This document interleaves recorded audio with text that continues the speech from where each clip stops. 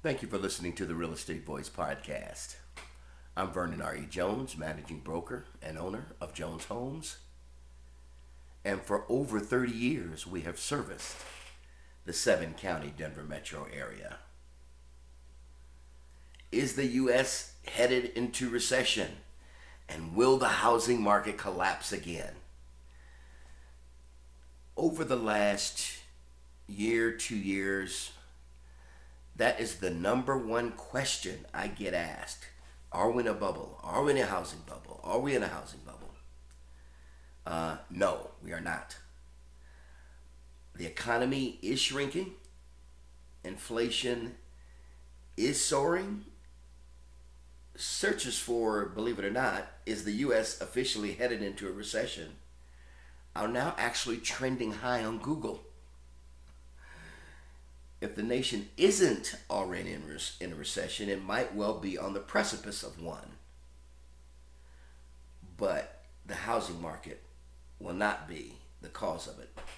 But basically, those years in 2009, 2010, 2008, it basically left a lot of people with PTSD from that Great Recession, wondering if another downturn could sink the housing market as well.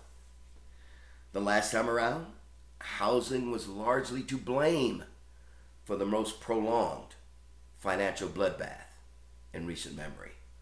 When the bad mortgages imploded, the nation was left with scores of foreclosures, countless new homes sat empty, and millions of Americans suddenly found themselves financially underwater.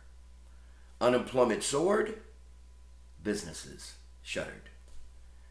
Most Americans don't want to experience a repeat of those 18 to 24 months of misery.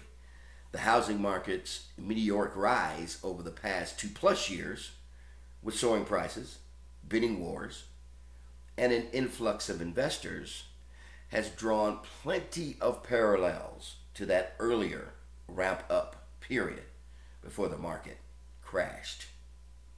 However, this time the housing market won't be the cause of any downturn and might even help nudge the nation out of a recession if it has one. Housing leads the economy. Housing is often the first sector to experience weakness during recession, but it's often the first sector to rebound as well. Most real estate experts do not think the housing market is in a bubble or is a threat to the sputtering economy, despite home prices rising nationally by more than 31% in just 2 years. The median list price data that I got this from is from Realtor.com. It's from June 2020 to June 2022. This time around, however, there are far more buyers in the market than there are homes available. A complete reversal of what happened in the 2000s. Bad mortgages have mostly been eradicated, and lenders have much tighter qualifications for buyers.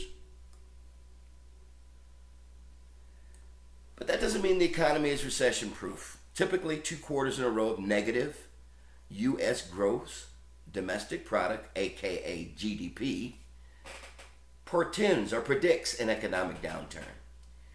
GDP dropped 0.9% in the second quarter of the year, preceded by a 1.6% drop in the first quarter.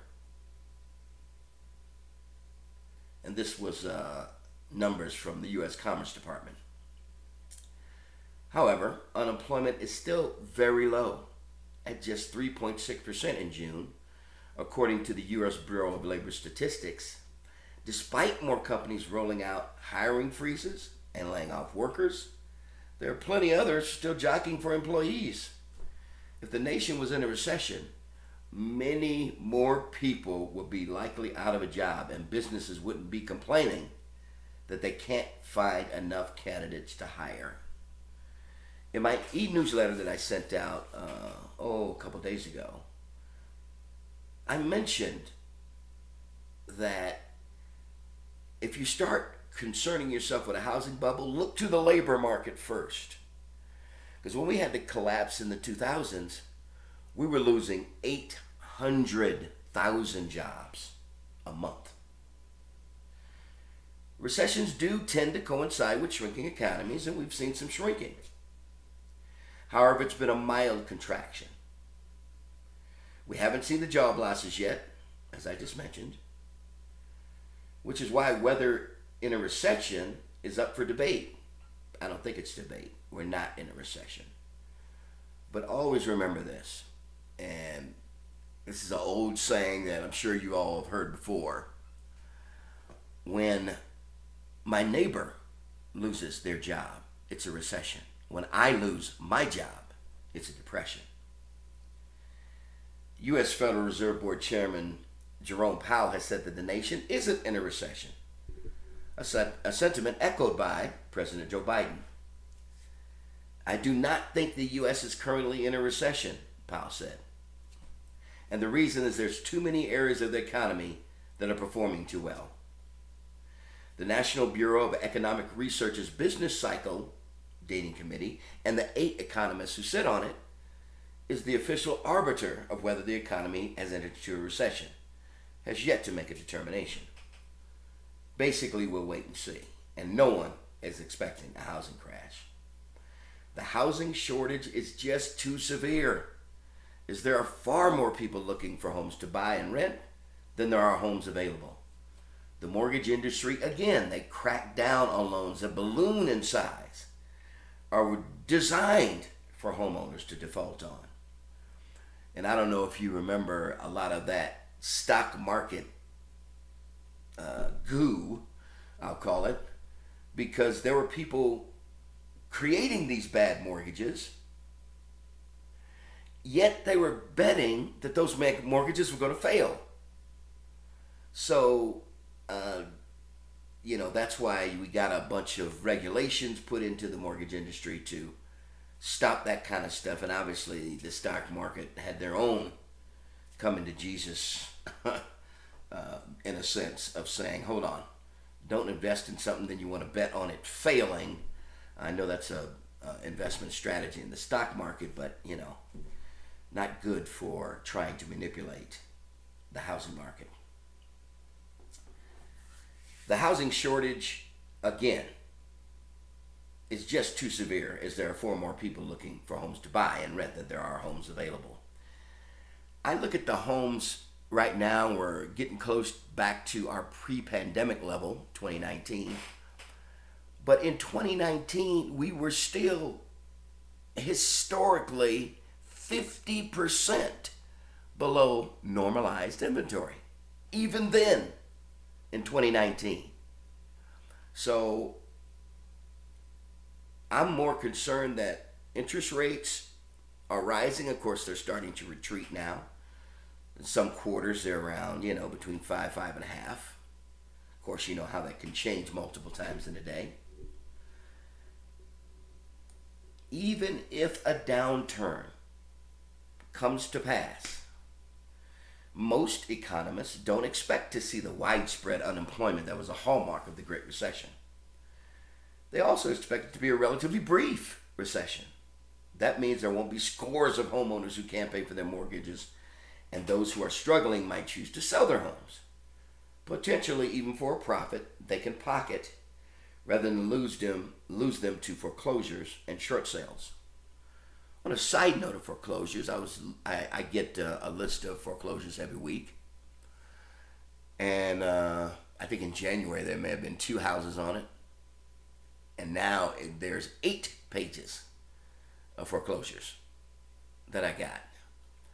But it seemed like most of them did not actually go to auction, as they were probably refinanced out of the foreclosure process and stayed in, or they just went ahead and got sold. Again, because there's equity in most of the homes that are on the market right now, or even in the country right now. There's just very few homes that don't have any equity in them, if you've lived in them for a period of time. Usually without a lot of cheap homes flooding the market, home prices should remain strong. I don't expect a ton of foreclosures. Like I say, you get notice of election demand of saying we're going to foreclose, and then you get the actual foreclosure list that when it gets to the foreclosure sale, the list is almost minimal at that point. So even though I've seen 8 pages of notice of election demand the first time a lender tries to foreclose on the house and lets the state know that, hey, we're getting ready to start foreclosure proceedings here. And what they end up doing at the end is, like I say, based on the equity that most people have, they're able to go ahead and sell the house or actually get it refinanced and save the foreclosure process. Of course, that doesn't mean the market isn't undergoing seismic shifts in the meanwhile.